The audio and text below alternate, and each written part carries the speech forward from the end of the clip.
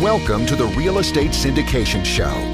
Whether you are a seasoned investor or building a new real estate business, this is the show for you. Whitney Sewell talks to top experts in the business. Our goal is to help you master real estate syndication. And now your host, Whitney Sewell. This is your daily real estate syndication show. I'm your host, Whitney Sewell. Today our guest is Jeff Greenberg. Thanks for being on the show again, Jeff. Well, thank you, Whitney. I'm happy to be here. And you probably remember Jeff's name. He's been on the show a couple times. In the previous episode was show 229, WS260. Jeff has some great experience. He's been in this business a long time, done many deals, which I'm going to tell you a little about. And I'm thankful to have him back on the show to be able to share from his experience and teach us many lessons that he's learned.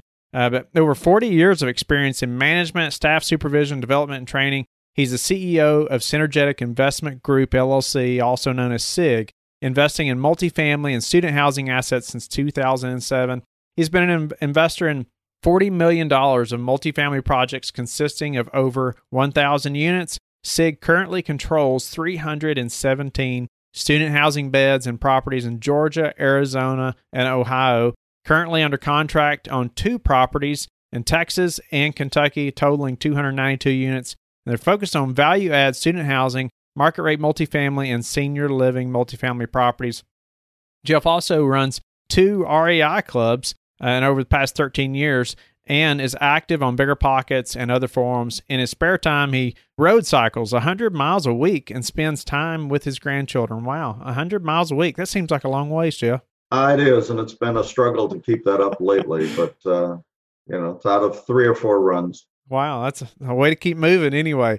Jeff, thank you again and for being on the show. Give the listeners a little more about who you are, but let's dive right in. You've heard from me before, but basically I'm out here in California and I invest across the country. We're looking at value-add properties, both multifamily and student housing. And ask away on the questions. Great. Well, I'd like to know your opinion and just your take on some deal structure, how you've structured deals, and maybe let's talk about, why that, you structure them one way or the other. And or maybe you could give us an example of a deal, and then let's dive into, exactly how it was structured and why. The main concern that people should think about is on the deal structure is that both sides are going to be benefiting from it. The passive investor coming in typically is looking at it as far as, is it fair to them? But I feel it's extremely important that they also look to make sure that the sponsor is going to be making some money as well, if they're doing a good job. When we look at a structure, we want the investor to be protected on the downside if the numbers don't come in. And the sponsor should be protected also on the upside, that they gain benefits from great performance. So typically when we're setting up a deal, we try to see what is going to be of interest to the investor, but also is going to protect both sides and also get us some cash flow if we're doing the job that we projected that we would do. And that's important. A lot of people want to look at what it is that is in it for themselves. But when you're getting in on with a new sponsor and there's not going to be any cash flow for the sponsor, or there's not going to be much in it for the sponsor, all of a sudden the sponsor's got a problem that, they need to keep the lights on. And if there's not money coming in. So typically we look at a deal when we're even looking at making an offer on the deal. We're looking at, okay, what can we offer the investors? And what kind of structure is going to allow that? And the preferred return is typically the main thing that will make sure that the investors are comfortable, that they'll get a return prior to the sponsor getting any money. Well, let me go over a few of the pieces where a sponsor makes their money. And typically, the sponsor will get an acquisition fee. Now, that acquisition fee is for all the effort that the sponsor put into getting themselves educated, learning about this business, also finding the deal, getting the deal together, and bringing the investors in. And so that's an initial fee that they get. And that could be anywhere from 1% to even 5%, say on a smaller deal, of the purchase price. And that they get typically upfront at the closing. The next one they would get is a percentage of the cash flow. Now, typically, that percentage is going to be after a preferred return. Preferred return essentially is a return on the investor's investment. So if you were to get say an 8% preferred return, you would get that prior to the syndicator receiving any funds or any cash flow. Now, the preferred return isn't guaranteed, and it's handled in many different ways. But we'll come back to that because it's going to get a little complicated, and I'll explain that. So after the preferred return, the investor would start getting their shares of the distribution. Then the third one typically is the profit at sale. And that profit at sale comes after the investors get all of their investment back, and then the profit is split. And that split could be anywhere from 80 to the investors, 20 to the sponsor. It could be a 70 to the investors, 30 to the sponsor. It could be 60-40. The only time I've seen it typically at 50-50 is in development deals, where there's a lot more work involved for the sponsor. Those may be 50-50. Okay, so that's typically your split at the end. Oh, with the one other fee, which really is an ongoing fee, would be the asset management fee. And that could be typically anywhere from 1 to 3% of the revenue goes to the person that basically is on the sponsor's team, but is the middleman between the property manager and the team, the sponsor's team. So you've got that person that is working for the next 5 to 10 years as that intermediary and working with the property management. Some of the newer people come in and think, okay, I'm going to hire a professional property management, and then I can go back to sleep and do whatever. And that's very far from true. You need somebody on your team that is keeping an eye on the property manager, meeting with the property manager. In the beginning, we meet weekly with the management team, and as time goes on and things are going well, you can spread that out maybe every other week, every 3 weeks. We were doing it at my Houston property. We moved to once a month. And then when we had nothing to talk about on once a month, we started, even doing that less. But initially, you're doing that, you're going to go over budget and all kinds of other things, how well things are performing. So those are the essential fees. But let's go back to the preferred return. There's some different ways that I've seen people do this as well. And I want to hit that, but I wanted to go back. One thing you mentioned that I really like too, like the acquisition fee. And I hear, people get pushed back about acquisition fees and things like that. And, I would almost say, well, if the investor doesn't want you to make money, then, maybe they need to find another deal, to invest in. But what they don't see is that, like, all the work you've put in, not even on this deal, but all the deals you've turned away, time and time again, making sure that you have the best deal you can have for them to invest in. Absolutely. And, the thing is basically the syndicator is bringing people together. And if you look at any other type of deal where somebody is acting in that capacity, where they're bringing people together, bringing a buyer and seller together, or just bringing, some group together, some creating a company or whatever it happens to be, bringing in some synergy, they're going to get paid for that because that's a lot of work that they've done. It's a lot of time that they've spent, and they need to be compensated for that. They need to keep the lights on and keep things going. So we don't want to be greedy when we're deciding what the percentage is. Right. So if you look at it on a small deal, maybe it's going to be a 5%, but maybe on a bigger deal, it's going to be 1 or 2%. So that That way the sponsor is also compensated and can keep their business running. Right. And that's important. And the thing is a lot of times when we get into a deal, if we haven't done a full raise, that we have to continue the raise after the closing, we don't get that acquisition fee until all the money is in. And once the money's all in and everything's set up and things are rolling, then we can go ahead and take that fee. Nice. I appreciate you elaborating on that. Yeah, and please elaborate on the preferred return. Yeah, now on the preferred return, there's people that do it in all different fashions. Typically, the preferred return, and this is not a guaranteed return, the preferred return will be on the cash flow, available distributable cash will go to the investor until they received whatever that dollar amount or that percentage is. Say it's an 8% return. So say they invested $100,000. So once on an annual basis, the preferred return would give them $8,000 a year. Okay. Now, typically on your first year, you may not reach that. And here's where some of the differences come in.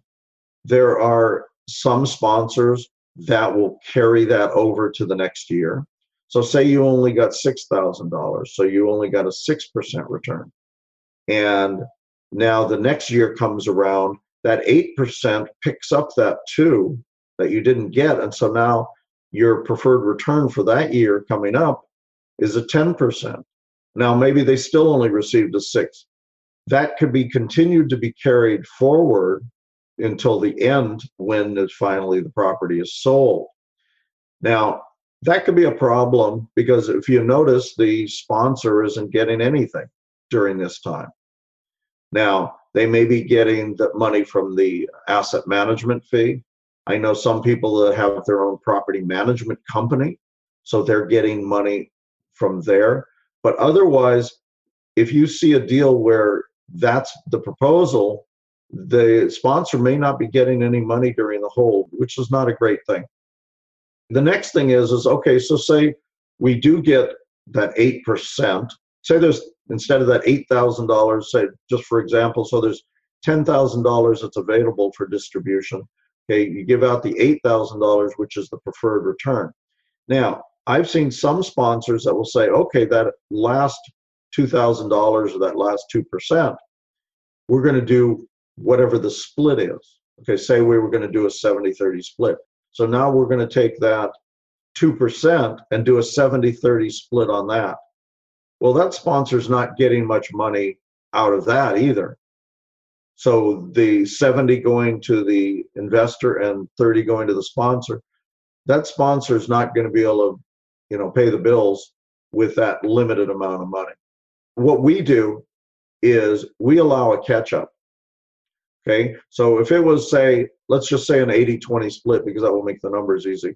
So now the sponsor's gotten their 8%, they've gotten their $8,000, and there's $2,000 more. Well, we're going to take that as the sponsor because that's our catch-up. That's our 80-20 split. Okay, so the next year, say there's $12,000 to distribute. So that one we're going to give the first 8% to the investor. We're going to get the next 2% or the next $2,000. That catches us up on that 80-20 split. And now we're going to do an 80-20 on whatever's left over because now we're on an even scale. Okay? Yeah. So typically we'll tell people that they're going to get a preferred return or they're going to get the split, whichever's higher. Okay? Okay. So if we just took that $12,000 and did a straight 80-20 split, they would get the same amount of money. They would get the more than the $8,000, whatever that comes out to. Okay, so it can be a little confusing. And there are some people that will take that accumulation of money that they didn't get from their preferred return and give that at the end.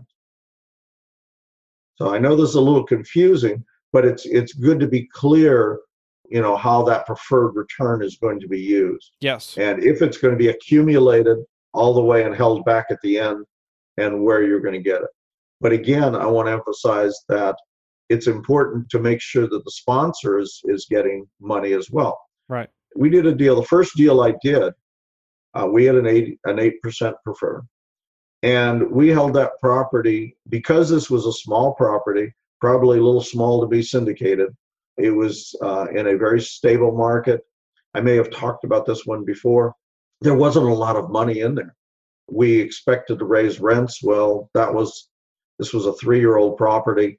The rents were where they probably should have been, and we weren't able to raise rents, so we were never able to get beyond that 8% preferred return. So for 6 years, we didn't make any money.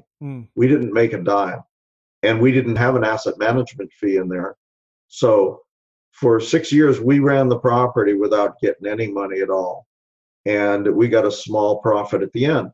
Well, we proved to our investors that we were dedicated, that we supported them, but we weren't being paid, and we made like I said, a small profit at the end. I appreciate you sharing that. That says a lot about you, though, as well. I mean, you kept working on that property, making sure your investors got that preferred return as promised. Absolutely. And what I was going to say is a lot of people may have difficulty doing that. If you're having difficulty paying the bills, I mean, we weren't living on that money, so we were fine, but it was extra work, and it took that dedication. Other people that thought that they were going to jump into this business and be making all kinds of money may not be able to afford to do that. And so you do want to make sure that your sponsor is making some money, and they may not, put the dedication in to do that. So those are important key ingredients in this. I'm not sure if I missed anything on the structure, but any other things that you want me to clear up? Yeah, that's you've covered a lot. It's really good information. I appreciate you elaborating, on the structure. And tell me, when would or is there a way that like when you go into looking at a deal that helps you to know how to structure it? Is there like a specific preferred return you want for investors, or specific way you want them to be paid that says, okay, this is this deal's not going to work, or maybe we structure it a little differently so we meet those returns that you're trying to receive? Or is there a different way that you go into it? Well, we do go into the deal looking at what structure or what return is going to interest our investors. And typically on all of our deals, we've done an 8%. Nowadays, I know people getting in there at 7% and 6% because the returns are harder to come by, and these returns are still a lot better than most people are getting in their other investments. But it's basically knowing your investors and what their interest is. I had a gentleman contact me that he had investors he wanted to bring in, but he said we were paying too much money, that he didn't want his investors to be spoiled, and that if we had a deal that fit his criteria, he would bring in 90% of the equity with his investors, but it had to be, at a lower return because he didn't want them spoiled. They were happy with what they were getting, and that's what he wanted. Yeah, that's interesting. And I was going to ask you, just like, as far as deals going forward, how this has changed, or is it changing? Just because, it is harder to find deals that work and make the numbers work. And so, are you trying to pull that down from 8%? It seems like it's been pretty standard, but I have seen more people doing like a 6% preferred return lately. And is that something, you're considering or are doing as well? Yeah, we've been considering that. And the other thing that we consider is the split, where we're going to put the split. And it's all based on our projections of returns. I know some people now that are doing no preferred returns. There's some big sponsors that are doing an 80-20 split and no preferred return at all, that everybody gets a split right up front and it goes all the way through. I know another friend of mine that is giving 100% of the distributions to the investors, and then I think they're doing a 70-30 at the back end. So they're not worried about getting any cash flow at all. They are doing an asset management fee, so they're getting that cash flow, but they're not doing any cash flow through the hold, which is, interesting. That is interesting. Yeah, and I appreciate you sharing too, as far as some people not doing preferred returns, but just doing a split. And could you elaborate on that a little bit? And maybe what's their motivation to do it that way? Well, they must know, their investors, and that their investors will be good with, with that offering. That's the main thing, is that it works with their investors, with their projections. It's knowing what will interest the investors. As a syndicator, without investors, we're not working. We have to have investors to pull the deals together. And if we can't create a deal structure that the investors are interested in, we're essentially out of business. Great point. Great point. And Jeff, I feel like you've covered it really well, and you've elaborated on many points that I wanted to make sure were covered. Anything else about structuring a deal that you wanted to tell the listeners, or anything at all? Well, the thing that we didn't really talk about is something called waterfalls, right? Which is something that I haven't done, which I would like to do. The main thing, and first I'll tell you the reason for waterfalls. The preferred return basically protects the investor on the downside, that they're going to get returns before the sponsor does. What the waterfall does, it protects a little bit more of the sponsor on the upside, where if the sponsor gets past certain hurdles, certain amounts of return, then the split can change. And so if I got an investor a 15% annualized return, then my split may go from an 80-20 to a 70-30. And if I get them, a 20% return, then it may jump to a 50-50. And so that way we're getting a little bit more advantage of the upside.